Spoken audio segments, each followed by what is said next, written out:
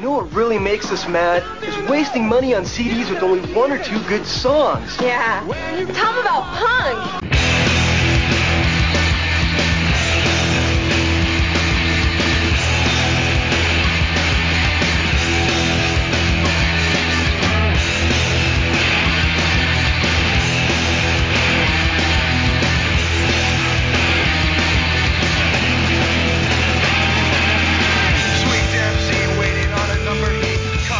What's up, posers? Welcome to Punk Lotto Pod. I'm your co-host, Justin Hensley. And I'm your other co-host, Dylan Hensley. And this is the show where we assign our guests a year and they choose one punk, hardcore, emo, or punk-adjacent album from that year for us to discuss. Today is a doozy. We've been waiting for this one for a little bit. A couple reschedulings that we finally got it to happen. We are talking with Dan Yeeman and Andy Nelson of the band Open City. Also, many other bands. Yeah. You know Dan from the likes of Lifetime, Kid Dynamite, Paint It Black. Andy's also in Paint It Black. As well, yes. As well Andy as Ceremony. Ceremony, yeah. And Dark Blue. Yeah. And yeah, they've both been around making music. So Open City is the current project that they work on together. So that's a absolutely killer band. They just released a brand new song called Wolf, which is probably the song that I'll play leading into the interview. But what else are we talking about today? We are talking about the year 1998, and the album is The Fine Art of Original Sin by Ink and Dagger. We also spend a lot of time talking about a lot of different bands. Mm-hmm. Yeah, this is a really good conversation. I wasn't quite sure how long we would go on Ink and Dagger, and we went pretty good length. So this is a fun one. I'm very happy that this came together. You can also hear a little bit more from us over on the Patreon. That's patreon.com/punklautopod. This week we're doing a starting 5 on other albums that came out in 1995. So stay tuned for that. 1998. It's a starting 5 in 98, not a starting 8 in 95. And then you can follow us on all forms of social media, Instagram, Facebook, Twitter, at punklautopod, punklautopod.substack.com, punklautopod@gmail.com, voicemail 202-688-PUNK, and I believe that's everything. So enjoy this conversation with Dan and Andy.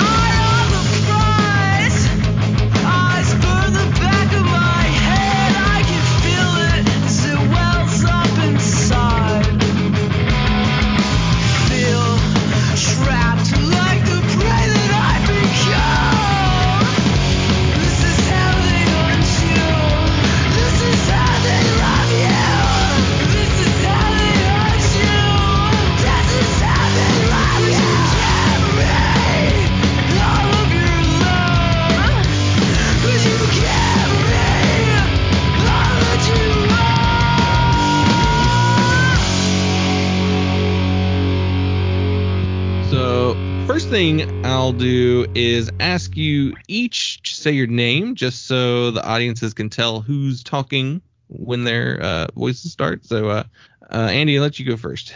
This is Andy. And Dan? Hey, what's up? This is Dan. Awesome. So right now we have one half of Open City, and after some schedule adjustments, a couple times actually, we have finally been able to book a time where we could all talk about a fun record. Before we get into that, though, so Open City is sort of a super group, as much as you would call this kind of band a super group. More like career musicians all working together. So you've all kind of made names in punk and hardcore scenes by playing like various projects, and naturally it kind of makes at least the listener wonder, like, how did everyone find time to start a band with like everyone in their different points in life and parts of the world, country?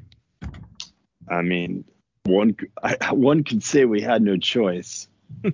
I would say that the irony is that I think it was originally like one of the original, and I'm interested in Andy's perspective on this because I'm sure it's different, but one of the original premises was like, yo, we need to be in a band where everybody lives in Philadelphia and we can practice every week. I mean, I'm sure the joke was on us for even saying that out loud at some point, but I think that was one of the original premises of the band. Yeah, it was sort of born out of a couple things. One of which was that, like, Dan and I were playing in a band, Painted Black, for a long time together. And I mean, I don't want to speak for Dan, but I think enjoy the sort of kinship of making music together. It's been pretty fruitful, both in terms of the music and the friendship. But due to sort of like, you know, like a drummer who moved to California and toured all the time, and just sort of like some of the other elements of a band that has existed for a long time, I think we were both interested in doing something that was a little more like kind of in a sense casual, but also in a sense like more serious, like practicing once a week, writing together, just playing shows all the time, just being able to play DIY shows in Philly. And you know, if a cool band's coming to town, we could just hop on the show and play first, and it would be cool. And like with Painted Black, it was always like, you know, for us to play a show, it took months of figuring out schedules and that kind of thing. But of course, as Dan mentioned, that, you know, best laid plans, yada yada. But I think one of the other first it took us 2 years to find a singer. Well, right. It took us years of I mean, we recorded a whole album without a singer, and then I don't know, whatever. But I think one of the other elements was that we just really wanted to play with Chris Wilson, the drummer. Yep. And we had been sweating him as the Pharmacists drummer, playing with Ted Leo, I mean, for as long as he had been doing it. I mean, Dan and I would go see Ted play and just like be standing like next to the stage, basically as close as we could get to the drums without it getting weird. And just with like Yep. our mouths agape, just like, holy fucking shit, like this guy is like amazing. And you know, Chris, I'm very fond of saying this might be apocryphal, but I think like I'm fond of saying that he only owns like 3 t-shirts, and it was like Void, Econochrist, and Die Kreuzen. And Yep. so through various that things, was also the yeah, and so through various things, both that, and then I played like in a cover band with him called TV Casualty that Dan did one of the shows with when we performed as Black Flag. I never thought that Chris would be down to it. He just seemed like he was, you know, like on another level from us, but out of our league. Yeah, exactly. And so somehow Dan and I brought it up to him to be like, hey, would you ever want to do a band that sounds like the 3 shirts that you own? and somehow miraculously he was, and so we got to work. But it took years until we found a singer. We went through probably like a half dozen people who were like regularly practicing with us, mm-hmm. And then we realized most of whom were pretty remarkable. Yeah, all of them were, I think. I mean, you know, in their own right. I mean, everyone who came to practice on a regular basis is and was remarkable. Yeah, and have continued to do remarkable things. And then, you know, Rachel was just like, oh, like we were familiar with her from her work in like a ton of New York bands, and kind of like dawned on us that she had moved to Philadelphia. And we were like, what about Rachel? Yeah. But that was another one where it was like, man, if we could only get her, it would be amazing. And then somehow we did. And it goes without saying that she's our favorite of any of the people that, at least for this band anyway. So yeah. But yeah, it was never really conceived of as like a side project or like a super group, kind of the opposite of both of those things, actually. I think it was sort of meant to be, something that was a little more like serious and real, but also sort of like not capitalizing on, the people's names involved and that kind of thing. I'd say it was born out of a need for consistency combined with like a Christmas list of like people we would love to play with. Yeah. To speak to that thing about Chris, like we're both really big Ted Leo fans, in terms of the him as a songwriter and their recorded out their discography. But like we would go to see him perform, and then people would be like, oh, what did he, how was it? What did he play? I'd be like, I don't know, man. I just watched Chris play. I don't know I have no idea what the fuck was on the set list. So I was just like watching like our own punk rock Keith Moon just like go at it for like an hour and just in awe. Yeah, Chris has that sort of like indescribable thing that like almost that very few musicians and even fewer drummers have, which is just like a distinct style. Like he's got style for days. Yeah, he's the best. I wish his beautiful face was sitting on this tranquil park staircase that we're all typing on right now. So I look like a ghost on this thing because I'm outside and I'm on a swing. So I'm like totally blacked out and kind of moving back and forth. Well, I'm in a closet, so sick. We're both in weird places. Anyway, so that's the story.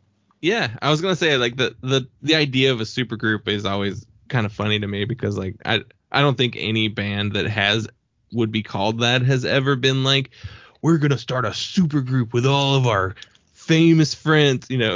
Maybe that, what was that one, Chickenfoot, that band, Sammy Hagar and like, was it Joe Satriani and Nope. No, thank you. You might be surprised at how depraved some of the members of the punk world are, but to me that shit just smacks of like marketing, and like it's it also backfires too, because you're putting ideas into people's heads about what it's going to be, and then you never get to be what you really are. Yeah. So one of the things about Open City that whenever you first kind of came on kind of out of nowhere, because I feel like the record was dropped, and I assume you played Philly shows, but like the greater musical scene was probably not really aware of that band. But one of the things that we saw in some of the notes that you put out was that Sarah Kirsch was like a really big influence on the group. And Dylan and I are absolutely massive fans of like every band she was ever involved with. Like we love everything she has done. I'd probably call her my favorite just individual musician ever. Sam. And so what is it about her that specifically kind of plays into Open City's DNA? Well, long pause. That's a hard one. A lot of, Andy, do you want to start on this one? I'm trying to find the right words. I let that pause go as long as it did because I thought as the guitar player I should defer to you. I mean, I don't know, like I'm fairly certain I only ever saw one Sarah band live, actually. It was the last one, which was like a really great show, and in retrospect like a really heartbreaking one, because I don't know, like you guys have probably read about the Mother Country Motherfuckers LP, right? That it was meant to be like a double LP, like Zen Arcade style, like, and just the kind of like brilliance conveyed, like in terms of the themes and just like the sounds and all the stuff that was going on, but making something that was still just so at once like a piece of art that's great and like genuinely affecting, but also like purely punk. Like there was nothing else you could define it as. And the fact that her life was cut short so tragically early. I don't know, like she died the same year as David Bowie, and I remember writing something for a website about how, all the year-end stuff I was reading was about how, like, Bowie died at the top of his game, and had left this, like, seemingly like supernatural album behind. And I personally felt like, and I'm a huge Bowie guy, like he's like, top for me. But I remember just reading all that stuff and being like, you motherfuckers need to be talking about Sarah Kirsch. Because to me, like that, I remember getting the Mother Country Motherfuckers record and just walking around New York City and just like listening to it on repeat and being like really genuinely affected by it. But I mean, it's perfect. Yeah, but and you can say that about John Henry West, Torches to Rome, Beta Brains, Please Inform the Cat, like all that stuff. Yeah. Cool. And yeah, I mean, I think she showed a path forward in a lot of ways, on top of just being like a preternaturally gifted musician and performer. I mean, and brought things together, like these elements from like 80s hardcore that to me made perfect sense, but I think brought together worlds that might not have been in contact with one another. And that might sound like cryptic or vague, but I remember, so this, for me, it starts with this really formative experience, which is like summer 93, the night before we were leaving for the second Lifetime tour. We saw John Henry West play in a basement in New Jersey, and it was, the adjectives are sad and pale compared to what the experience felt like, but incendiary, catalyzing, life affirming. But I remember thinking, and this is definitely not a cool thing to say, but it's just what I thought. I'm like, this is like if Swizz and Chain of Strength had a baby, and like it was this band that I'm watching like take the paint off the walls in my friend John's basement. And like I just, we still talk about it to this day, that show. I don't even remember who else played, but I remember where I was standing. I remember everything. And then we left for tour like the next morning, and it was like that was the fuel for the whole thing. And Kirsch was just an amazing guitarist, and even in like John Henry West, which is like a fast band, there was like, even then there was like that Fugazi influence in there in this kind of barely perceptible way, which is another great thing to infuse, like to take fast hardcore and infuse it with that I feel like it took like fast hardcore and infused it with this like Revolution Summer kind of thing that I think was really hard to do, and I've been trying to pull off ever since in this kind of secondhand way, I guess. Yeah, it's a sound that like only every once in a while do you get a band that even really comes close to doing it. Like, and then some bands will cite reference the Revolution Summer as like what they're going for, but none of them, like most of them, don't hit it in that same way. And like every single project Kirsch was in, like from the Skin Flutes all the way up to Please Inform the Captain, like there's, or whatever, everything she did was this, I don't know, I get an energy out of those records that she made. And there's a vast discography in the sense that we have like close to 2 decades worth of music, but even then, like it's kind of scattered across the internet unless you've got everything on vinyl, which I've got a good chunk of it, but not everything still. Yeah, it's I'm just missing like a few things. I'm missing a lot of the 7-inches and some of the even before I saw John Henry West, I was jockeying that Sawhorse 7-inch so hard. Yeah. And I think that came out the same year, if I recall correctly. Yeah, they're like right on top of each other, I think. Yeah. And there was also just the way Kirsch did the whole, like there was none of this like, wait for the album to drop and wait for the album to get reviewed and then go on tour to support. It was just like, sometimes I think like the band was, over by the time the record came out. Yeah. with some of those bands, if I remember correctly. Yeah, what Navia Forge was like a 2-show band and then a record. That's it. And Yep. one of my like holy grail type guests that I've never like I want to have on the show, but I don't know that it'll ever happen, is I want to talk to Sean Linwood. He was the lead singer at Navia Forge and an Admiral who put out 2 killer 7-inches too. Oh yeah. And like I want to talk to that guy. I want to know where he is, what he's doing, what he's been doing since then, like because he's an incredible vocalist as well. I had to track down Corey Lindstrom, who was the singer for John Henry West and for End of the Line, because we needed permission to sample John Henry West on the last Painted Black 7-inch, and I couldn't get permission from Sarah, sadly. Mm-hmm. And I talked to Kent McClard, who put it out, and who put out, it was from the live stuff that was on that John Henry West discography that Ebullition put out. Yeah. I think that's Bolt where the it Door was Shut, from. I think is what it's called. Door Bolted Shut. Yeah. And so McClard was fine with it, but I had to talk to somebody. I had to talk to somebody else, and I got in touch with Corey, and because we were sampling this like in between song Banter, and that was when Corey told me, like, I appreciate you reaching out and asking, but that was actually Kirsch that did all the talking between songs, which was a surprise to me, but it was cool. Yeah. Yeah. I mean, I just wanted to ask about her because, we don't really get a lot of guests on the show that really reference them. It's rare to get to talk with other people who are familiar with her about, because like Justin said, like it's just one of our like has been such an impactful musician and artist to us, like just an incredible all around great guitar player and lyricist and vocalist, and like the collage artwork that she does, the sound collage work that she did, like it's just the whole total package, and the way that she envisioned these songs coming together. Like it wasn't just a song, it was like a whole life story in a song, Yeah. And so deliberate, but at the same time felt so spontaneous and alive.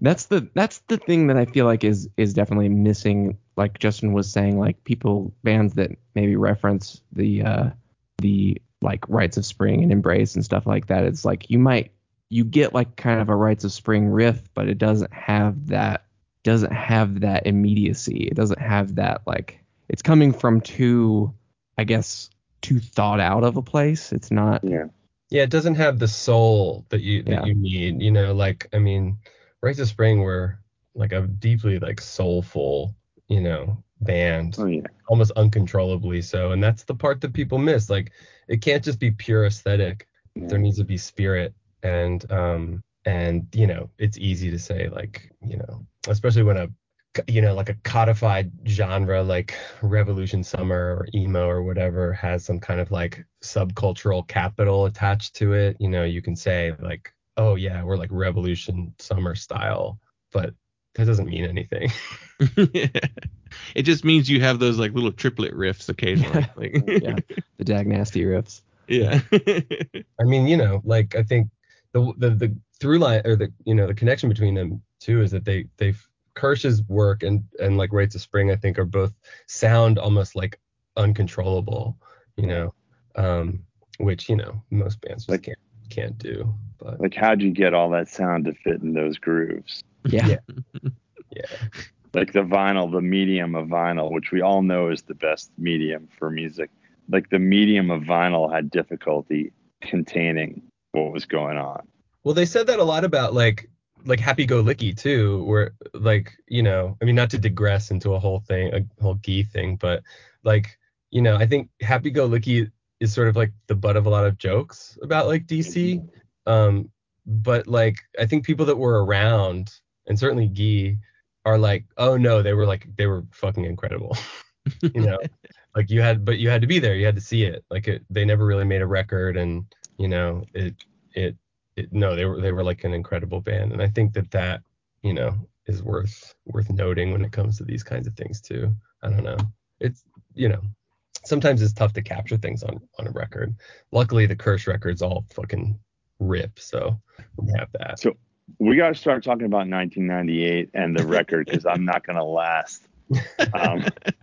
If we just, I'll talk to you about Sarah Kirsch like for another entire episode. But I recognize that your podcast has a theme and we got to go there or you're going to lose me. Like, so. Nah, we go on tangents all the time, so that's All right. I brought it on too, so Yeah. No, yeah, I just don't want to I don't want to duck out and you're like, hey, I think we're supposed to talk about this album. Yeah, let's get into the rest of the show then. So the premise of this show is we assign our guests a year and they choose one punk, hardcore, emo, or punk adjacent record from that year for us to talk about. So we gave you the year 1998. And before we get into the record you chose to talk about, what else came out that year that you almost considered talking about? I got a whole list if you want me to go down it, Dan. I prepared. Yeah, I remember End Hits was one, right? Yeah. Yep. That would have been a contender. Yeah, there was like an Unwound record that year. Yeah, Repetition. I think. Challenge. Oh, Challenge. Okay, Challenge. yeah. Okay. Yeah, That second everything drop, that's a contender. That second Drop Dead record came out that year. Dillinger 4 record came out that year. His Hero Is Gone. I have a bunch of other more kind of obscure things as well, including the second I Hate You 7-inch, which is another big Philadelphia record. But like Life's Halt put out a classic record that year. Death Threat did. The good Death Threat, not the other one. Code 13 put out a record that year that was amazing. H100s, Talk Is Poison, Judgment. Like there were a ton of like really great, like small, like quote unquote smaller, DIY. What did you say right before Death Threat? What'd you say? What did you say right before Death Threat? Code 13 or Life's No, Halt? that was after. Life's Halt. Which Life's Halt record? Sold Our Soul for Hardcore, the best record of all time. That's perfect. Yeah. And like, it, but there were also a bunch of like kind of punk adjacent 98 was a kind of a big year. Like the first Jets of Brazil record came out and the Orchid 7-inch, and you can't forget What Happens Next put out their first record that year, which started a whole long multi-year thrash trend that was pretty fun, but not really that well remembered now, I guess. But yeah, there was a big year, I think, for a lot of people. And we should also say that I think Dan put out a record that year too. Absolutely. Is that true? Kid Dynamite. Which one was it? Is it the first one? Yeah. Yeah. I think that did come out in 98. And it's funny because I remember buying that record. This is, you know what? This is a good segue, because I remember buying the wrap your head around this, Dan. I bought the Kid Dynamite LP from Phil Leone at an R5 show, like the band R5, somewhere in Pennsylvania. I bought that record and the Locust LP, which also came out like the same week or something, the first record. That's weird. And was very excited to get both of them. And I had them in the van as we drove back to like Philadelphia. And while I was on the way, I got in kind of like a weird like high school kind of like fight with my girlfriend at the time about how I went to this punk show instead of like hanging out with her, because it was Halloween. And later that night, I was supposed to go see who play Stalag 13? Ink and Dagger. But because of the fight we got in, I did not go, and instead I went out to like some cafe with my girlfriend to try and smooth things over, which I don't think I did. And in retrospect, I should have just gone to the Ink and Dagger show. That was a bad choice. But then the next day I spent listening to the Kid Dynamite record and the Locust record back to back, and it kind of helped a little bit, I guess. Yeah, 98 was strong. Like there's a lot of really, really great records that year. Yeah. Dylan and I, we have a Patreon, and we're doing a starting 5 where we each just pick 5 records from that year to like talk about kind of briefly.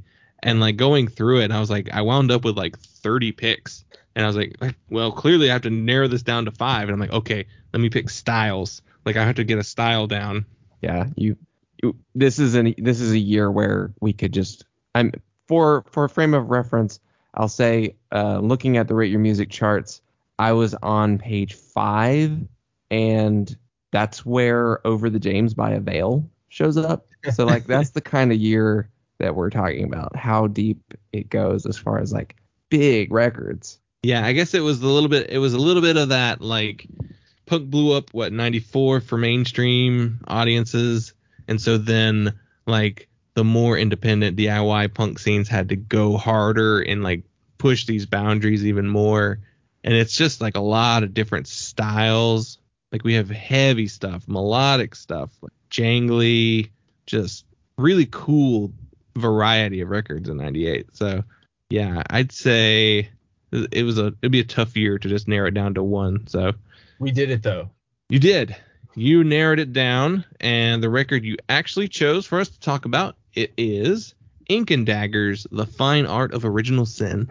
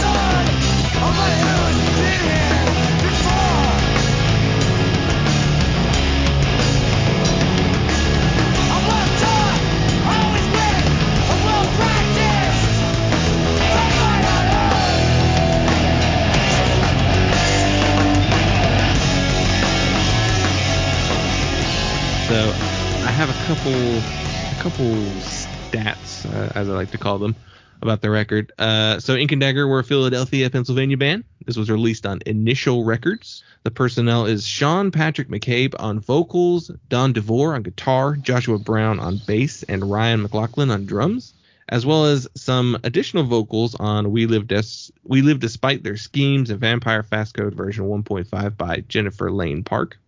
Benny Jams. And there's a remix of The Fine Art of Original Sin by J Smooth and JG. And it was produced and engineered by Eric Horowitz at Meat Locker Studios in Philadelphia. So I always like to ask our guests, what made you choose this record specifically to talk about? I mean, isn't it obvious? I mean, yeah, I think we were looking over the list. We internally were discussing at great length like all of the records that we just talked about.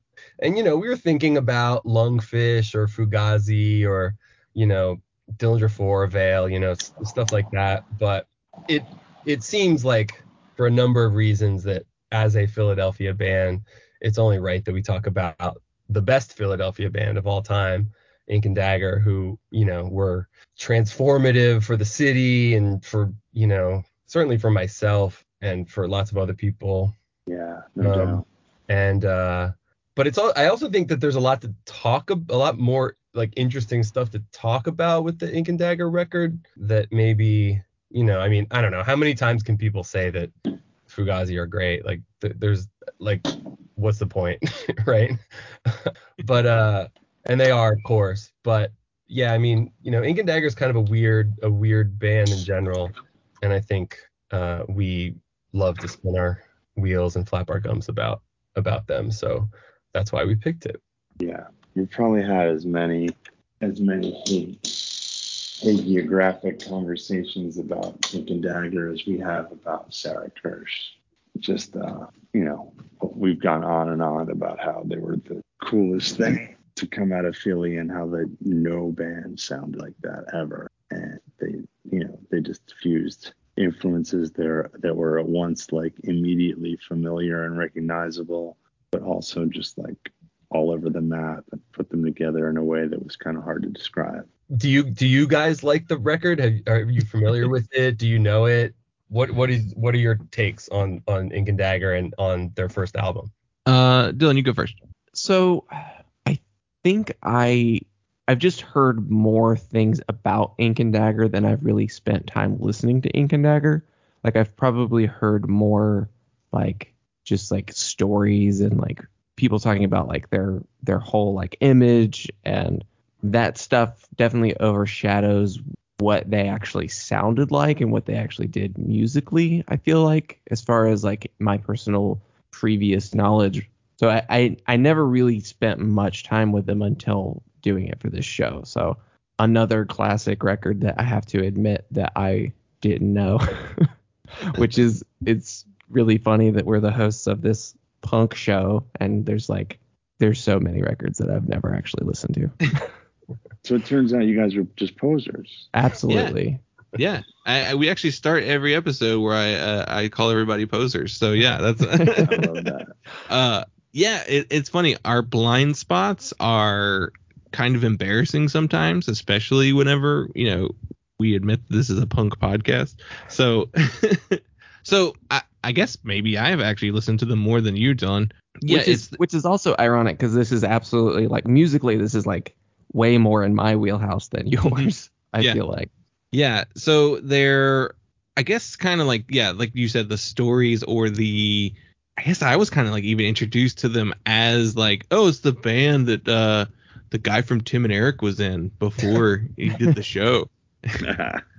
And like, I guess that's how I first came. And they were like a vampire band. That was the other thing that like I knew about them before I listened to them. I think I've listened to this record before. I feel like I have. It's not one that I spent a ton of time with, but it is something that I had listened to, as well as the record after this one. So yeah, like I knew who they were and what they sounded like, but like I hadn't like analyzed this record like the way I did, kind of getting ready for this one. Ultimately, it's a great record. Like it feels very 98 in the sense that like there's a lot of bands who did things like them or tried to do things like them, but couldn't at all like pull off, I don't know, the energy or like the soul, like we were talking about earlier, that they have. My cat is clawing at my door right now, so I'll be right back. You guys can keep talking. Scratching at your window. Yeah, I was just curious because I only asked because I feel like one of the things that I personally like about Ink and Dagger and liked at the time and continue to like, and I don't know how you feel about this, Dan, but like, I'm a firm believer in like the punk everything, or what we do is secret kind of thing. Mm-hmm. And Ink and Dagger kind of was and continues to feel like something that like is Philadelphia's and Philadelphia's only. I think You Left Town or whatever, and people be like, isn't that like vampire band, like even at the time. And it was hard to explain to people, like you're like, well, yeah, but it's sort of tongue in cheek. It's also kind of a metaphor. It's also like sort of performance art, but it's also, it's like all these things, but also they're like, their shows are the craziest shows you've ever been to in your whole life, and also the biggest shows, like, and all this stuff, and it all kind of tied together in this really, interesting and unique way that was really hard to explain to people outside of it. And so I don't know, like, it's impossible for me to know what it's like if you're listening to their album, which is also, like, it should be noted, like a kind of weird album in terms of how it's sequenced and what the songs are and all that stuff. It's not a normal thing, I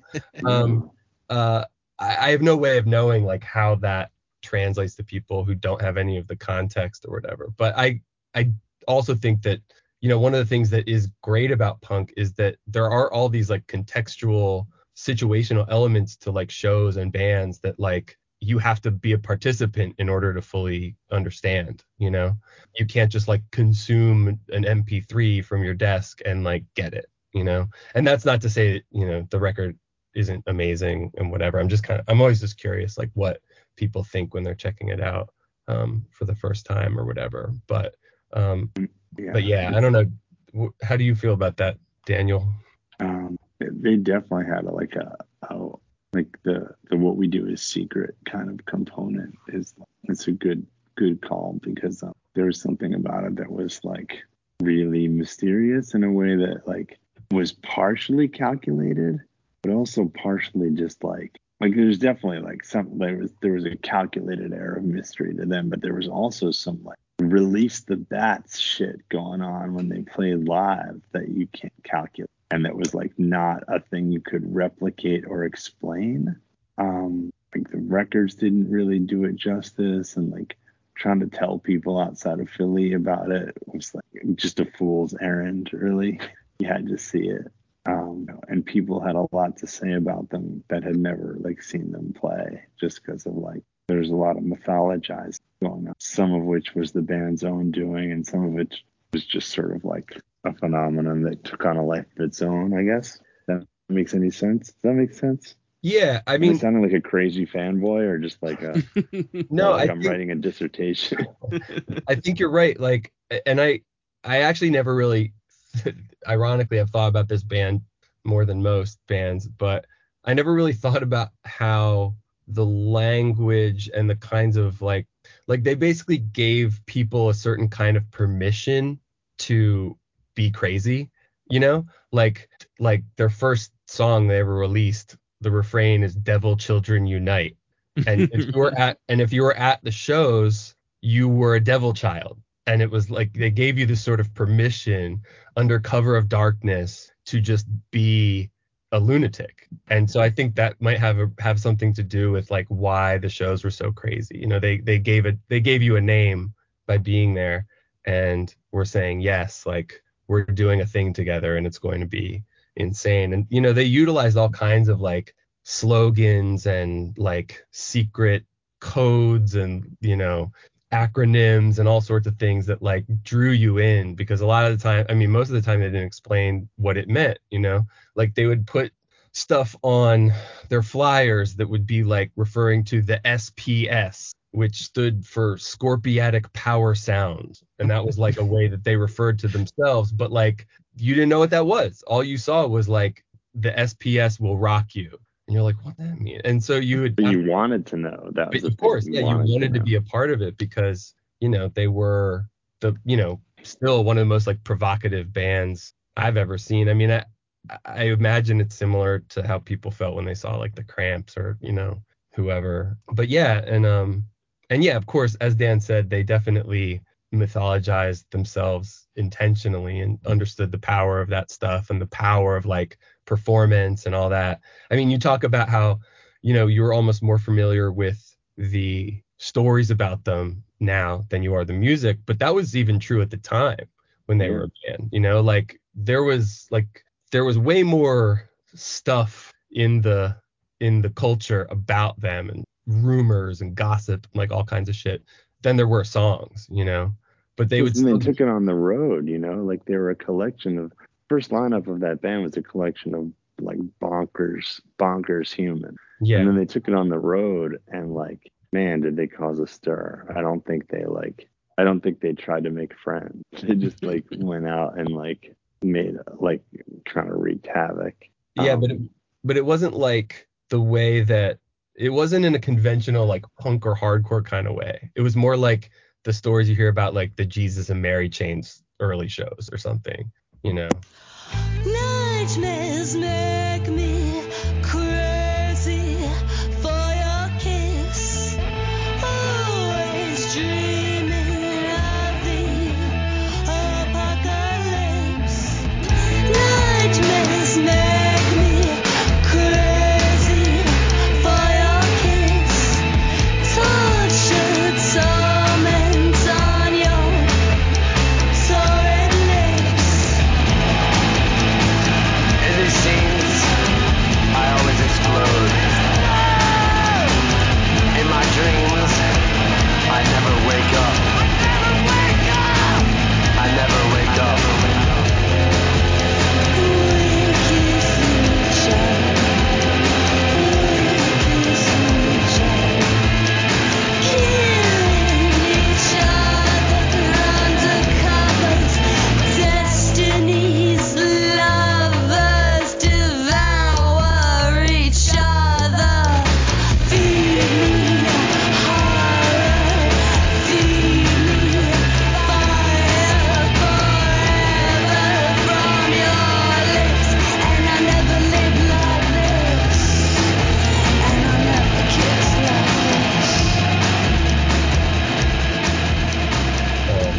and it all contributed to it, and they also like tied it all into Philadelphia, like all their songs were about Philadelphia and how living in Philadelphia like fucks you up and turns you into a psycho. And so yeah, I mean, it wasn't really for outsiders, it was kind of for the city. Yeah. Dylan, I was trying to remember, like, did we ever have any band like that when we were going to shows? Were there any bands that we were just like, you gotta hear this, you gotta see this band, they were so crazy? I feel like there was some, like there were the bands that you got talked about before you ever saw them, but Where are you guys maybe from? Not really. I mean, I feel like people said a lot about maybe some local bands that then you go see it and it wasn't really that. Like, it wasn't really that impressive. And it was definitely put on more than it was, like, sincerely, like, coming from because Ink and Dagger are just kind of like, from everything that I've read, like, as far as they have this like all of the mysterious stuff and like the crazy, like the wildness of their shows, like, is like kind of orchestrated, but it also isn't. And like because like, off the stage, they also were like lunatics, like, from what I've read, is like from the stories on the road, like they had a shoplifting game, I think. Yeah. Like, when they were on tour, they would just like see how much stuff they could steal. They would stop in shopping malls and just steal a bunch of clothes and just compare what they stole. And like, there's a crazy story about them smashing a vending machine and then getting pulled over by the cops and having to explain why they had a bunch of broken glass and candy in the floor of their car. Yeah. I'm glad you guys brought that up, because I didn't want to tell those stories and then be told later that I wasn't supposed to tell those stories. I think those are all on. There's a No Echo article, which is actually funny, like, kind of adding to the mystery. It's part 1 and there's no part 2. Yeah. That sounds like Ink and Dagger. Yeah. Yeah, I read that. That article's really, really good. Everyone should check that out too, for sure. That's kind of something Sean would have orchestrated. Yeah. So this record specifically, like, you're obviously fans of the band and their ethos and their theatrics, but even just like musically, this record rips. Like, it's so good. And Dylan, I think you were telling me you said like Refused ripped a lot of stuff off this band specifically, and you can kind of hear that, like, Refused kind of famously known for like doing rips of things and taking things from other bands, and I feel like Nation, they pull from, like, their whole thing was like part Nation of Ulysses, part Ink and Dagger. Yeah. And then maybe like some like aspirational Fugazi stuff. I do think that there's a little bit of just kind of lateral thinking that happened in the 90s, because I mean, Frodis had the same kind of theatrical, mysterious, they're like secret corporate police or something, and I don't know, Shelby Cinca used a megaphone a lot, and like that was definitely like a Nation of Ulysses thing too as well. That was definitely a really influential band, I think, in terms of like having that sort of mysterious vibe, or like being a club that you want other people want to be a part of. I feel like is maybe a good way to describe it. But yeah, and Ink and Dagger were like, their primary musical influence, at least in terms of guitar bands at the beginning, was all DC stuff. It was Discord and especially Swizz. So I have to imagine that like Nation of Ulysses were like maybe not a direct influence, but like, that was in there somewhere, I think, in terms of like the presentation. It laid the groundwork for them to do something like that in the context of like, a DIY band, or, whatever you want to consider them, I guess. But Swizz is definitely a good comparison to make too, because they had the very, like, they were big on slogans too. Like, they had the total cool, total power slogan, and they had that sweet logo, and but it was also still like extremely raw and just kind of like uncontrolled emotion at times. Yeah, I mean, Don, not to speak for him, but Don for sure was a huge Jason Farrell fan, and like Ink and Dagger played with Blue Tip a lot, when they were a band, and so yeah, that's for sure a musical influence for them. But they were also influenced by all sorts of other stuff that I don't think would have been necessarily obvious to people on the outside, like everything from dance music like Aphex Twin and Square Pusher and drum and bass from the UK and house music and stuff, but also like Spaceman 3 and Spiritualized and Roller Skate Skinny and like some of the like more obscure shoegaze bands that were happening at the time. And all of that's in there. And you can see it a little more on the second LP and some of the singles and stuff. But, it was already in there in that first LP. I'm pretty fond of saying that like one of the things that's kind of funny about Ink and Dagger was that like if you were an Ink and Dagger fan at the time, you were probably different than like other like popular hardcore bands fans of popular hardcore bands at the time who might be like, yeah, I'm into like Youth of Today and Quicksand, like I like those bands. But if you were an Ink and Dagger, you'd be like, yeah, I really like Autechre and Roller Skate Skinny. And like, I mean, Sean famously had an Aphex Twin logo tattoo on his arm that was visible like pretty much whenever they played. And yeah, I mean, how many other like hardcore bands in like 1996 can say that? I don't know. I mean, so it was like they were like a very different kind of thing while still being very much part of the scene and like around and playing DIY shows in the same DIY venues as everyone else, which to me at the time was like really like that was meaningful, because I was pretty young and you're used to like you don't have a whole lot of experience and you're used to things being a certain way, and then a band comes along doing things the way they did them in that setting, and yeah, it kind of made me rethink like how you can do music and how you can present it and all that stuff. But for sure, like, I mean, they were definitely an influence on Refused. I don't think this is a rumor. Like Don was also in Refused, I think, after Shape of Punk came out. Like he was like playing with them for a little while. And I guess they decided to break up, but they also toured with them. Yeah. In Europe and stuff. So they were for sure like an influence on them and many others. Side note, do we lose Dan? I see his icon, but I don't see his face. Because he's not on the call right now. It shows 3 of 4 in the call, so. Interesting. I'm seeing 4, but well, if he's gone, we can make fun of him.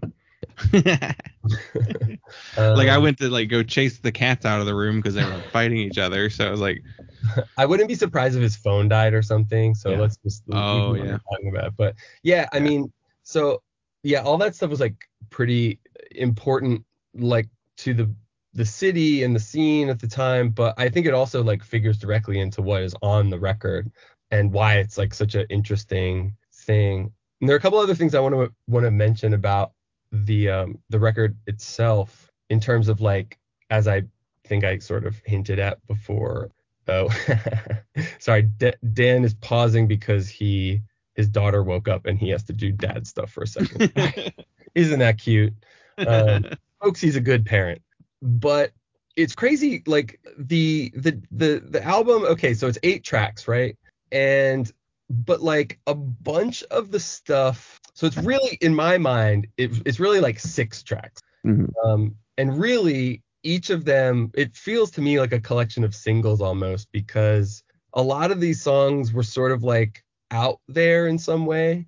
And the thing that was really crazy, I was looking at this earlier, but I was like, I can't believe that they put a record out every year, like 96, 97, 98, because at the time it felt like a absolute eternity in between the releases. And as a result, like people that were really into the band, like me, were just dying for like new stuff, because they had, a 5-song 7-inch that came out first, which is probably my favorite record, like my favorite hardcore record, certainly my favorite from Philadelphia. And then they put out a 4-song EP, and there was like one comp track or whatever. But like, you know, when it's like your favorite and best band that's like at the top of their game and whatever, it's like they only have 10 songs. Like, come on. So people were crazy about like, oh dude, they played on the radio in California on tour and I got a tape of it and it has like half of a new song on it and stuff like that. And we should also say, I don't know if this is on like Discogs or anything, but there is oh yeah, here it is. I'm looking at it right now. There's also like a classic canonical live on WKDU set that came out, that was like aired, I think, I don't know, probably 4 months before the record came out or something like that. But they played all the songs off the record, but it's like way more raw. There's, you know, none of the like electronic stuff, and you know, there's lots of good banter and everything like that. And so a lot of these songs, I think there's only like one or two on the album that you'd never heard before. And I think it was actually maybe just We Live Despite Their Schemes was the only one that hadn't been like released in some capacity before the album came out. And so at the time, it was really interesting to sort of reconcile how you already felt about a lot of these songs with like what they actually were. In the case of Vampire Fast Code, their song about downloading stuff off the internet, which is very cool. That's the third version of that song that I had. Like there was like a remix version of it that came out first. That was on some compilation CD. And then there was the live version from KDU. So by the time the album came out, it was like, okay, so this is the third version of it. And, you know, at the time, I thought that was really cool because, you know, it made you reevaluate. I mean, now, like Kanye West will put out 17 versions of the same song in the span of a week. But like at the time, you know, the way people, you know, approached like a punk record was not like that at all. And it sort of, you know, open your mind a little bit about like, you know, how music worked and that kind of thing. Thank you for calling Dagger Industries. Begin upload now.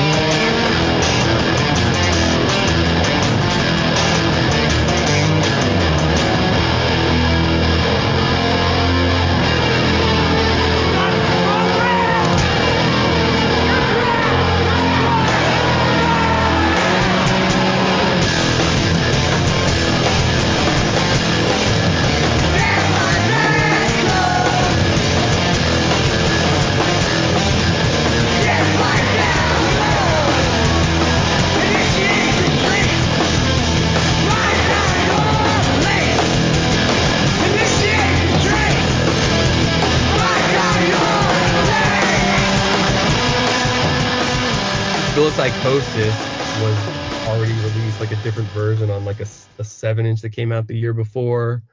And then of course, I think one of the songs, Cutthroat Tactics, I think has a musical like a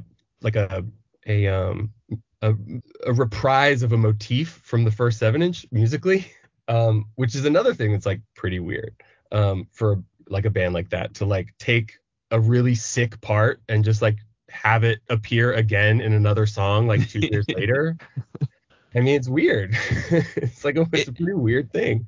And so yeah, it was like hearing it finally was like really like you know, it was like a thing that as a fan you just like poured over the record because you knew that these were like the definitive versions of these songs, but you'd kind of already established a personal relationship with most of them, which I'm sure you guys have done that with other things, like bands that you're obsessed with, like hearing like a live tape of something before it's out or, you know, whatever. But with Ink and Dagger, it was like, it was different because the thing on the record is so like meticulously produced and like very sounds that way deliberately, obviously, that it is like a real different thing than like hearing them play like a raw live version or seeing them play the songs live in advance, which they always did that too. Like, you know, there were songs that you knew from them playing live, you know, a year before they were on a record or something. Do you guys have records like that for yourselves? Yeah, I was trying to think of like specific ones in general. Dylan, you're big with Frodus, like just going down the discography and like hearing every possible like version and take. Yeah, just Um, the live versions of. I remember getting into Frodus and being like downloading everything, and then just like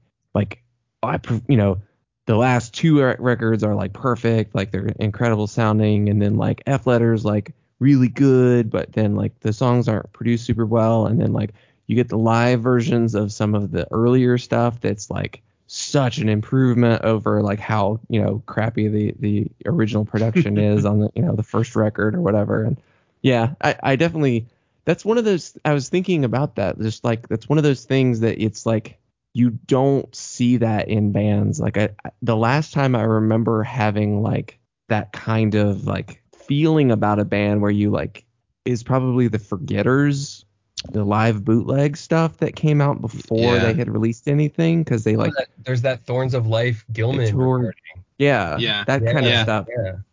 is that the recording with like the computer clicks in it too? Like there's Is like a there? Thorns of Life live set from somewhere. I think there's a couple recordings of Thorns of Life, but like there's one that has like clicks in it, whereas like whoever was ripping it like was also doing something else. So like every once in a while you just hear like a little click click.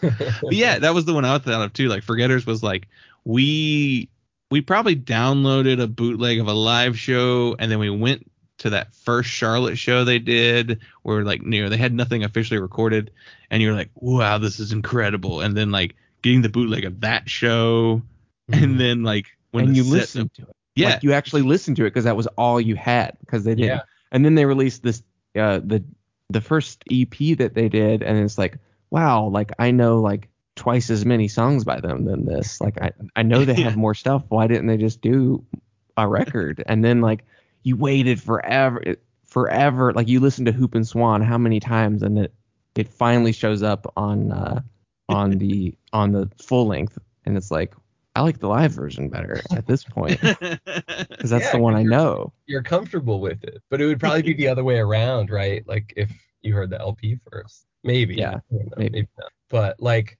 yeah, I mean, I totally know the feel. I mean, I remember I did a show for Thorns of Life when they were, I don't know how many shows they played, but I booked a show for them in Philly at like a house, and yeah, just like the level of concentration that everyone in the crowd had to just like, because you knew you were like getting to hear this stuff that Blake had been working on for like 10 years, and you were like, oh my god, like we're gonna get to hear these new songs. And like after the fact, people were even like talking about individual moments of certain of the songs. They're like, oh, there was that one part where blah blah blah. And it's like, I mean, I think that's the testament of like a really great band where people are that engaged with like the actual music. It's not about like any of the extra stuff. It's about like the songs. And yeah, I mean, when it came to the Dagger, like it was an event anytime a new song came out. And I mean, they put out after, there's a stream of like singles, there's a couple splits, there's a couple random comp tracks and stuff, but there's not a whole lot of material. They weren't a band for that long. And I think, I mean, I don't know why it ended as quickly as it did. I mean, they were certainly very active while they were a band, but yeah, like it was a huge deal when they would put out like I remember when they have a split 7-inch with LeShock, and there's a song on it that like they'd played live in Philly a bunch of times, and everyone, like all my friends anyway, were just, that song's amazing, like when is it going to come out? And then it finally did, and it was like all anyone could talk about, like this one song from this one band. But that was the kind of power they had over the city. And it is kind of funny in retrospect that they really were like their own thing. And I don't think that people didn't really pick up on like how genius they were until at least outside of the city until later. And maybe not even really, maybe they haven't at all. And there's probably a lot of, reasons why that is. But I am curious as to why there hasn't been sort of like a comprehensive, anthology of their stuff, or, you see some of these like emo band box sets that like numero group is putting out or whatever. And it's cool that a lot of that stuff is getting you know, attention and stuff. Like I love Mohinder and like Karate and all those bands, but it is weird there's not like a, you know, something like that for Ink and Dagger, because I think if you put it all on, you know, on an LP, it's amazing stuff, you know.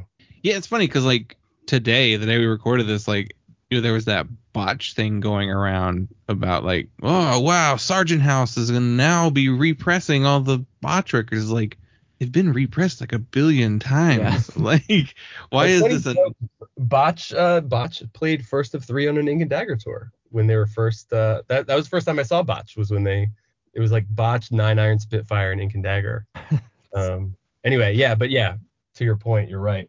though? I also think I think that botch story got blown up because people thought it was saying that botch was back, like Yeah. Oh, yeah. reuniting, and like they had to be like, just so you know, we're not reuniting. This is just new pressings. Yeah, Yeah. I saw that on the train home from work just shortly before recording. I was like, Botch isn't back. It's like, that'll never happen. That's like, Never say never, my friend. Ink and Hey, Dagger united without their singer, you know. I mean, Jawbreaker reunited, and that was never gonna happen. Yeah. I believe that like pretty much everything will happen at some point. All the things that I thought wouldn't happen have happened. So, you know. Yeah. But- I feel like for a reason to not get together would be because they really hate each other. I don't mean, know. I mean, Husker Du never did. I mean, they definitely can't now, but like, Yeah. they definitely genuinely hated each other. Yeah. This is maybe like, I mean, we're digressing here, so I apologize, but this is maybe a very cynical read, but I always just think that the only ones where it doesn't happen is either if something like unforgivable happened between the people in the band, or there's just no angle, you know, like the reason you've never seen Inside Out is because there's no angle. Like why would Zach do that? If he wanted to get together with his old band again, he could do the one where they get $10 million a show Yeah. instead of the one where, you know, a couple hundred Revelation obsessives would be. I mean, obviously I love Inside Out, but I think, you know, that's the thing. But I will say, I should say that the Ink and Dagger reunion was actually great. I was like nervous about it, but they were fantastic. When Jeff from Thursday did, who was like around at the time and like was friends with them at the time and everything, they did a really good job. So Yeah. Don actually like worked on a Jeff Rickley record. yeah. So like he must have like already been, you know, talking with them. I wonder if Jeff like talked them into doing it. I could see that being that. I don't know. I'm not sure how it like I'm friends with Don now. I play in Ceremony also, and we took one of his like newer bands on tour a couple years ago, and like I've known him from around for a long time. I'm not really sure how it came together. I'm sure there's probably an interview about it somewhere, but it made sense that they did it with Jeff. And I think that they did like this warehouse show that I don't know if it was a secret show or whatever before the big like festival that they played at, and it was like pitch black and the microphone didn't work and stuff, so you couldn't really hear him. So there was sort of just like this figure on the stage that you couldn't really hear, but like the crowd was so loud that didn't really matter, and it really did feel like a seance kind of.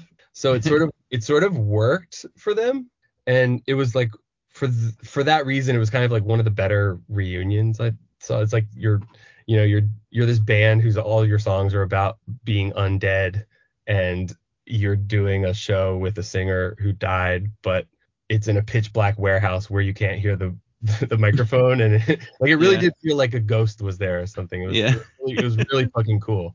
And they sounded great. But And it's just like how the band Static X is currently going around with a guy wearing a mask that looks like their dead lead singer. is that real? So That's weird. a real thing. That I think it's like the singer of the band Dope is Ugh. singing for them, but he's got like this metal face mask with like fake hair, like done like Wayne Static, and it's just like, what is this? Well, there's the fake Smash Mouth singer. I was gonna say, yeah, I saw the Smash Mouth thing today. I missed this. There's a fake Smash Mouth singer? People are questioning whether or not that was actually him. There's a picture of him where he doesn't look right. Like it looks like someone dressed up like him. Is this like an Andrew WK thing? Yeah. Hey, Dan just texted me and he wants me to mention a couple things about the Ink and Dagger record. Sure. So he said, here are some things I would mention. I don't know what's going on with his. I feel like this is a long con to advertise what a great father he is, which I think he is. So I can confirm that. But so anyway, he says a couple things. Number one, I had absolutely no memory of the fact that Ryan played on the record, referring to the drummer. I am not sure that Ryan does play on the record. He might play on the record and just didn't play in the live version of the band, like at the time. But Ryan was the drummer of another band that maybe you guys know called Prima, who were on Equal Vision, who have like an incredible record that like no one ever talks about. Like a double LP that I highly recommend everyone check out. And he's like an unbelievable drummer. And so yeah, I know that Ryan like played in the band for a little while and for sure played on that Simba Records 7-inch that came out before the LP. He probably did play on the record, I'm not sure, but our friend Terry, who recorded a lot of the Ink and Dagger stuff, was like their drummer for most of the time from like when this LP came out till the end of the band. He said that we should mention that. Prima were amazing though, so check them out if you have not. Yeah, not familiar with that one. Speaking of drummers, Dan wants to say that the first time, I should connect some personnel here real quick. The first drummer of Ink and Dagger was Dave Wagenschutz, who was the drummer of Lifetime and also the drummer of Kid Dynamite and also the drummer of Painted Black for the first two records. Oh. So Dan wanted to say that the first time I saw Ink and Dagger, the wound of Dave leaving Lifetime was still pretty fresh. and then he remembers thinking to himself, damn, Wags upgraded pretty hard. Which like is true. I mean, like, and I think Dave has told me, like, Dave's still a really good friend. I saw him last month. I think he says that his drumming on the first Ink and Dagger 7-inch is still like his favorite drumming that he's ever done. I mean, it's insane. It's like, and I mean, no one was more of a beast behind the drums than Dave at that time. I recently saw like someone uploaded a video of Ink and Dagger playing at Handy Street in New Brunswick, which was like a punk house that I think some of the Lifetime guys, I'm pretty sure maybe Jeff from Thursday lived there too at one point. Like it was a classic New Brunswick punk house. And someone uploaded a video of Ink and Dagger playing there in like, I want to say 96, maybe 97. But it's Dave, it's the lineup with Eric Wareheim and Dave, like the first 7-inch lineup. But they play some songs off the second 7-inch. And most importantly, they play a song from this LP that I guess they were still working on. But it's like a different version of it, and hearing like an alt version of a song that I've heard like infinity times, with like the best lineup of Ink and Dagger performing it, that's like slightly different in the year 2020, was like, I was just like levitating off the ground with joy. I just could not believe it. It's another thing that I would recommend people check out, that live video. I would never encourage anyone to watch like a live video if it was not like transcendent. I kind of hate watching videos of bands playing, but this one is incredible. So to that end, Dan, I guess he was so good at that era and the band was so good at that time that that Dan, I guess, got over his sadness that Dave had quit Lifetime. And then the last thing he wanted to say was that although the record is sick, it is not at all his go-to when he listens to the band. It's still the first two 7-inches for him all the way. And we touched on this, but he said he was always curious about that part that I mentioned, the sort of reprise of the motif from the first 7-inch. He thought it was really cool and took a lot of guts to do something like that. And he always wondered if there was a story about it. He does not answer that. That's sort of non sequitur. But yeah, it was. And, you know, the band at the time just did so much stuff that like took so much guts to do. And as a result, we're just like really inspiring, I think, to a lot of people. A lot of the people that are my age in Philly who are still involved in doing shows or playing in bands and stuff were people who I know were around for Ink and Dagger's reign and who, you know, were turned into lifers by seeing them and being around when they were a band. So yeah. I wonder too, because like how much of that is the Philly connection, I guess, is what made them such an important band for you and Dan. Because I mean, I don't know. I was kind of young in '98, so like I don't know that I was like aware of what was going on in this specific scene. Mm-hmm. So I don't know too much about people's like outside of that area, like really thinking about them. But like listening to this record, I'm like, this band is great. They are theatrical and over the top, and the songs are killer. It's like they should be a bigger touchstone or a bigger reference point for people who aren't outside of Philadelphia too, you know? Mm-hmm. Yeah, I mean, I think like, yeah, I don't know. I mean, Philly's a weird city in terms of like punk history because it's had a vibrant punk scene since the 70s and 80s, but it's pretty short on canonical bands, you know? Like it's not like New York or Boston or LA or even San Francisco or Chicago or any of these places. And there are very few bands that like people outside of Philadelphia would regard as classics. You know, there's like the Dead Milkmen and Why Die and you know, FOD, and after that it's I mean, obviously all the bands me and Dan have done, but Pagan Babies. Babies. Yeah, Pure Hell, like, you know, there's a bunch, but yeah, I don't know, I'm not sure what it is, but that's kind of what I like about it, and that's kind of what I like about the Ink and Dagger album too in general. I know I kind of touched on this before, but like one of the things that I like about it as an artifact is that for me, my relationship with it is that it serves as proof that like punk and a punk scene are more than just like a record, you know? And in order to get the full experience of it, there's all this other stuff that goes into it. And the record is a part of it for sure. And this one is like an amazing record, but like that's not the thing that's great about Ink and Dagger. You know, it's all the other stuff combined. Mm-hmm. Yeah. And that's stuff that you can't really translate. That's not something you can really translate unless you experience it for yourself. But those experiences can change the course of your life, you know?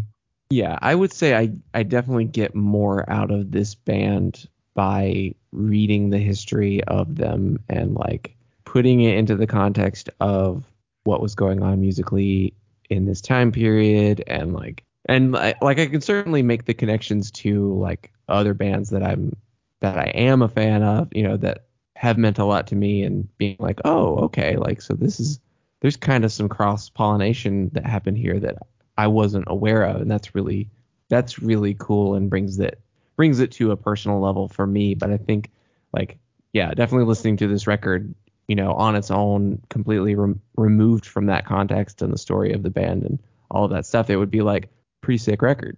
But yeah, maybe that's all I would say about it, you know. But not to say that it's not good, not to say that it couldn't like become more of a regular listening, you know, a record that I would come back to often, but it definitely doesn't hit the same way.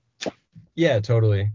And I mean, Dan's back, so I will inform him that we touched on all the things that you texted me. But like Dan, I mean, for me, if I'm going to listen to them, I'll put on the first 7-inch and instantly, as soon as the needle drops, I want to drive a bulldozer through a wall, which is a very common take from people from Philadelphia, I think.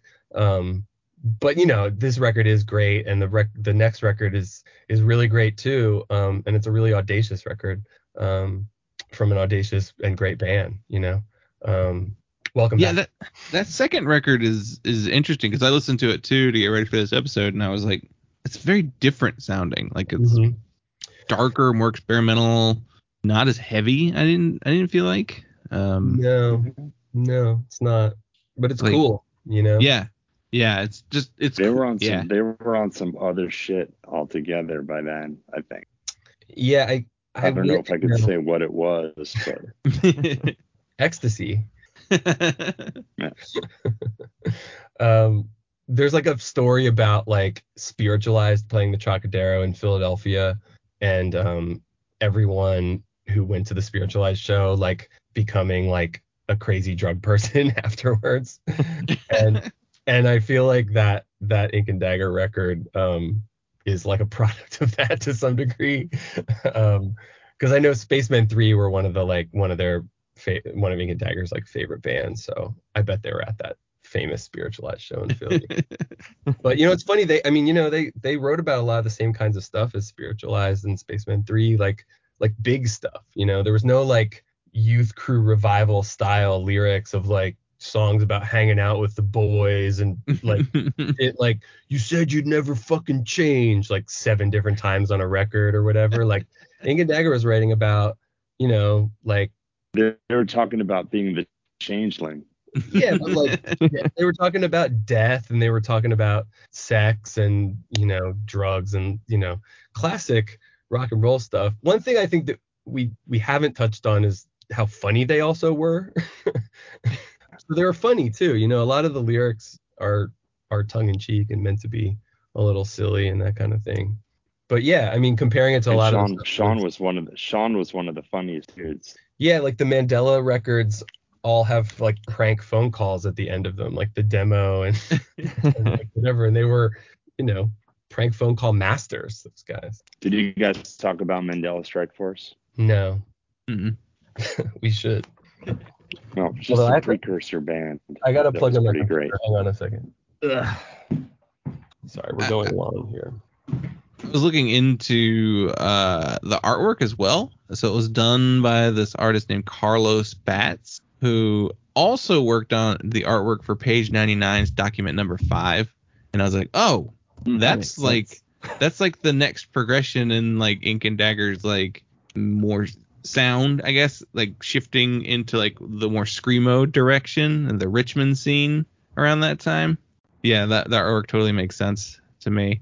He also There was a story at the time that Ink and Dagger spent their entire budget for the record on the artwork, which is like a very them thing to do.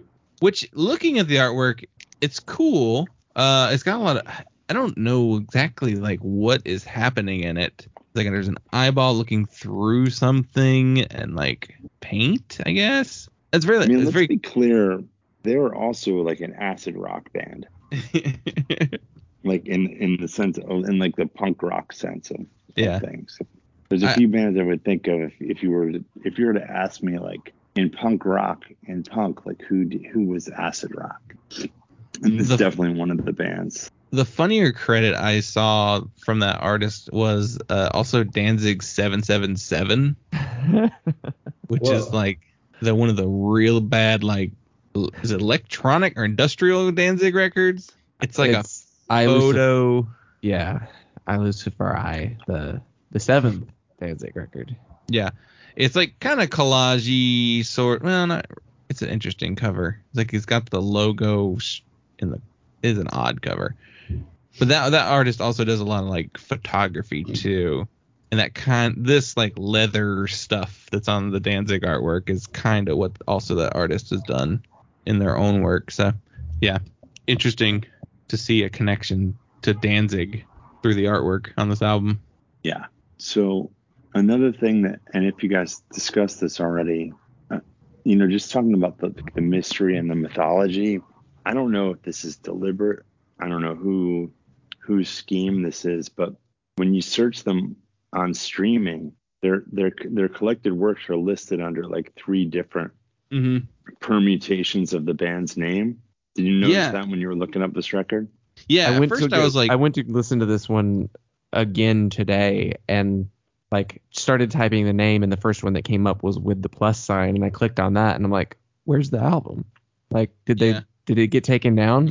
Yeah. And I had So to go Ink- search for the album title. Ink plus Dagger is the only the first 7 inches there. And then the LP is under Ink and Dagger and Ink and Dagger. It's actually like Ink and Dagger with an ampersand, Mhm. and then another ampersand, and then ink, and then the word and then dagger, all one long name. And then there's just Ink and Dagger spelled out, and that's where the second LP is. and they're mostly the same. It's all says 6 Feet Under record, so it's not like whoever even uploaded it. It's the same person, like the same group. It looks like. So like it has. I to think have this been stuff like was all. I think this stuff was all re-released by another label more recently, and they were just having fun with it in a way that probably Sean and Don would have done. I would imagine if streaming were around.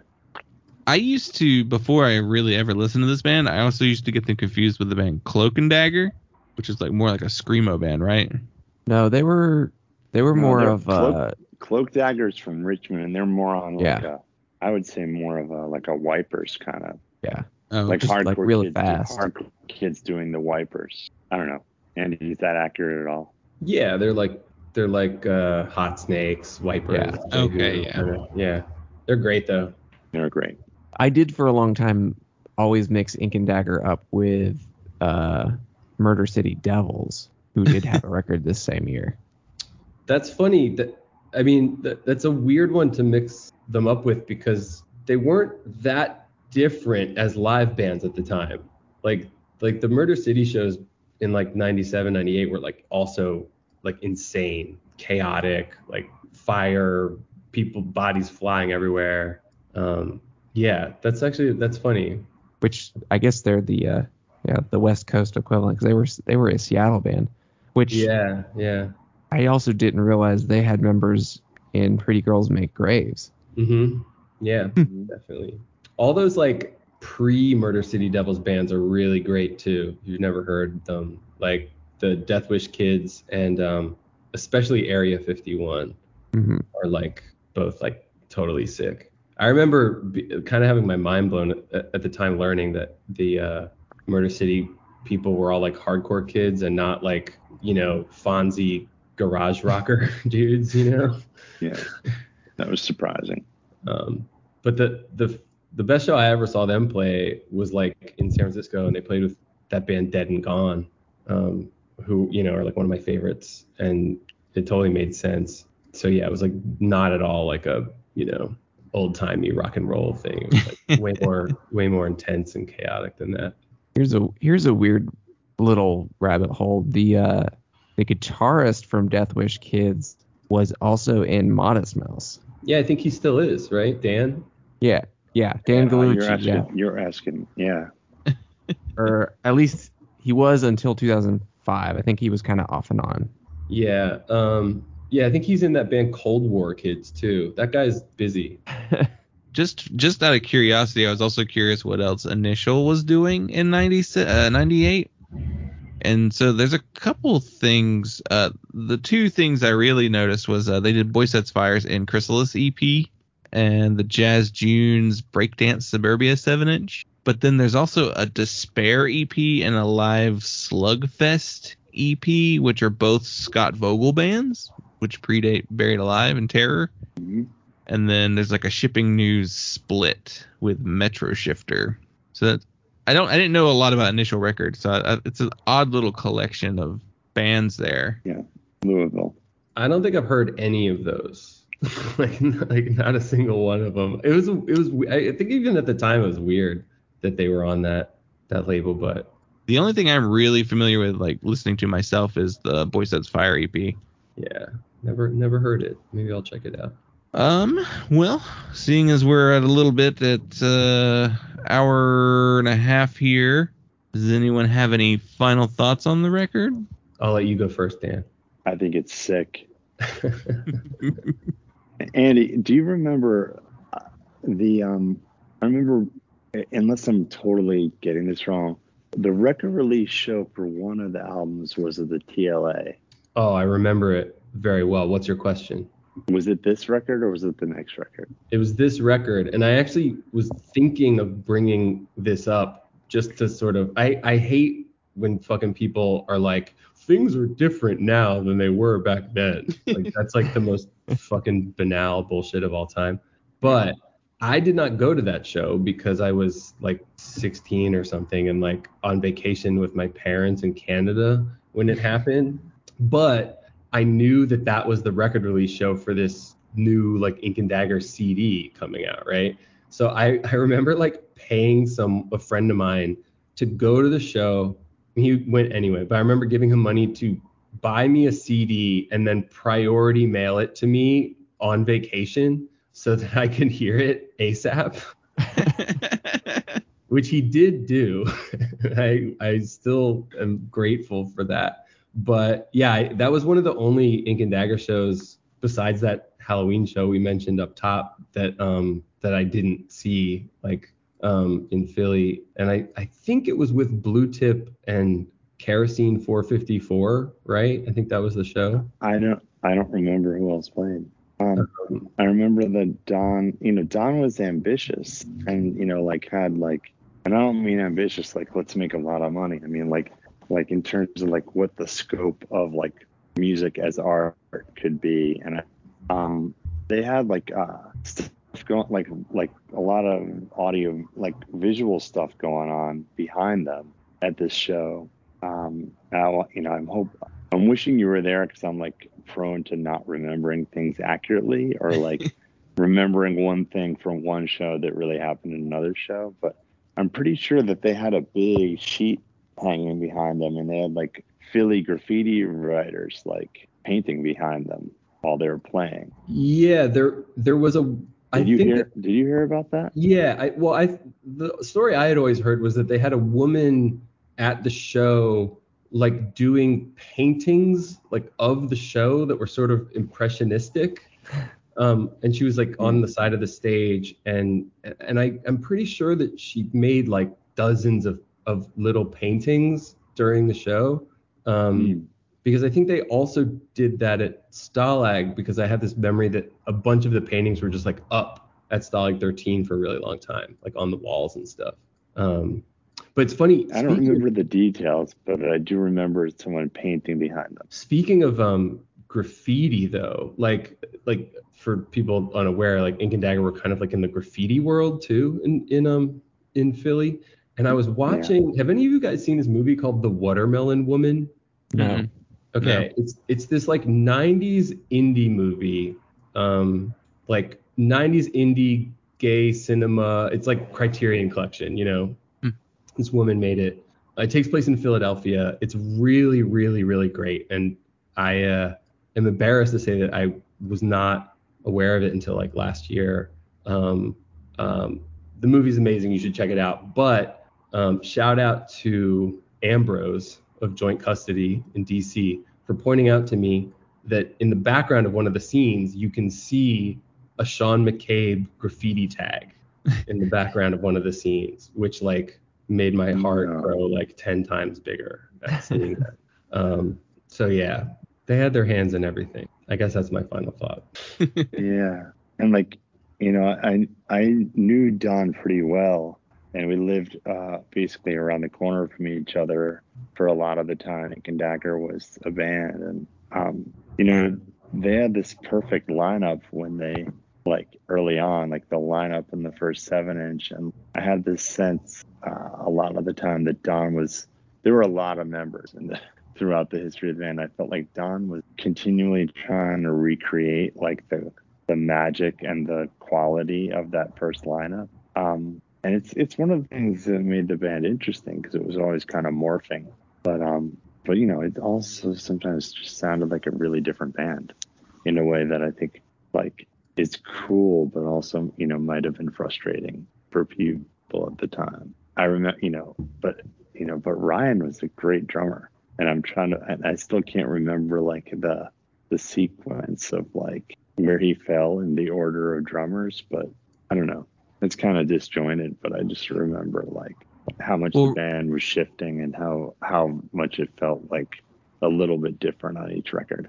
Not just that the writing was progressing, but also that the lineup was constantly changing. And so it's like a snapshot of a particular version of Ink and Dagger that's really compelling. Yeah, even reading that No Echo article with all the interviews, they don't really talk to too many. I don't think they talk to too many musicians. I think they talk more just the people who are around the scene, right? Yeah. Dylan? So even then, like the stories are all everyone's like recollections and like people who weren't directly in the band, which I guess also kind of adds to the mystique of everything. But a lot of those people were just as important to the band at the time. You know, Yeah. they had like this whole crew of extended family and stuff, like people that would go on tour with them, people that were at all their shows, people that would, you know, that were like involved in the band in some way. And yeah, so like all that stuff did sort of contribute to like what the thing was. But as Dan said, like it was constantly shifting, and a lot of times, I mean, it's probably like a lot of other kinds of music that aren't punk really, where it's like you go to see certain people performing the music, and you know their variation on it's going to be different based on who it is, and you know you would go and see them and be extra engaged in the show because you were actually like listening, kind of like what we were talking about before. Yeah. And not to be, not to draw, I mean, I think punk is I mean, we're still here because I think punk is something magic that transcends just musical style. So I don't want to, I feel like I'm at risk of diminishing it by saying this at the end, but like, I think of like the Rolling Stones did one song with Mary Clayton singing vocals, right?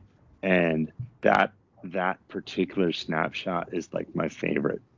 Like that's the version of the Rolling Stones that I love, and that's the version of the Rolling Stones I want to hear and that I want to remember and think about. And like almost every, like there's a million songs I could probably name of theirs, but like that's the song where like I'm a Rolling Stones fan. Like, and I don't know, like I think it's cool when shifting lineups kind of create shifting definitions in a way that's both deliberate and accidental. I think that's a good point to end. Thank you both so much for doing the show. I didn't get a chance to mention at the top. You just released a lathe of the song Wolf, that sold out like basically immediately, right? Yeah. Yeah, because we made like 5 of them. Oh, that's true. It's not that impressive. I mean, I saw it 2 hours later and it was already gone, and I was like, oh man, I would have got one. Dan, you're But, so bad at marketing. Instantly sold out everywhere. It was gone in a flash. But the new song was for the American Hardcore Comp. So, like, I guess, is there more plans for Open City, or is stuff in the works, or was that just kind of a song sort of hanging around? No, we're almost done our second LP. It'll be COVID kind of torpedoed our recording plans because, for obvious reasons. But it's been in some stage of completion for a long time, and hopefully it'll be done soon, and we'll get it out to you all as soon as we possibly can. There's some exciting. To give you an idea, I was looking through the calendar, and I finished the guitars, I think March 8th, 2020. Yeah, I did the bass tracks in February of 2020. But that's not the point. The point is that it absolutely rips. Sorry. And it will be worth the wait, we promise. Yeah, this song is one of the songs we recorded during the sessions. I'm not sure if it'll actually be on the LP or not. I don't know if we've figured that out, but I think we're all really psyched on how it's coming together. It's a ripper, and it'll be out as soon as we can get it out to y'all, and then we'll play shows and all that stuff. Yeah, I can't wait for everybody to hear it. That's awesome. Where can everybody follow you online to make sure that we keep track of that? We're on all the things, the Open City, THEE, .com, on all the horrible social media platforms, on Bandcamp, all that stuff. Email, you can find us walking around our respective cities looking clueless and uncaffeinated most of the time. Desperately searching for caffeine. I'll make sure to include that in the show notes. And last thing we always ask our guests is, are there any charities or nonprofits that you would like to bring some attention to? I would like to bring attention to the Philadelphia Bail Fund, which is an important one. Since I'm calling from the West Coast, I will give a shout out to Oakland, California's anti-police terror project. Ceremonies raised a bunch of money for them, and they're doing good stuff fighting the pigs. Awesome. I'll make sure to include that in the show notes as well. Thank you both so much for doing the show. It was a little tricky to get this scheduled, but we finally got it done. You got a picture on how things work with us. All right. Thank you guys very much for having us. Yeah, thank you.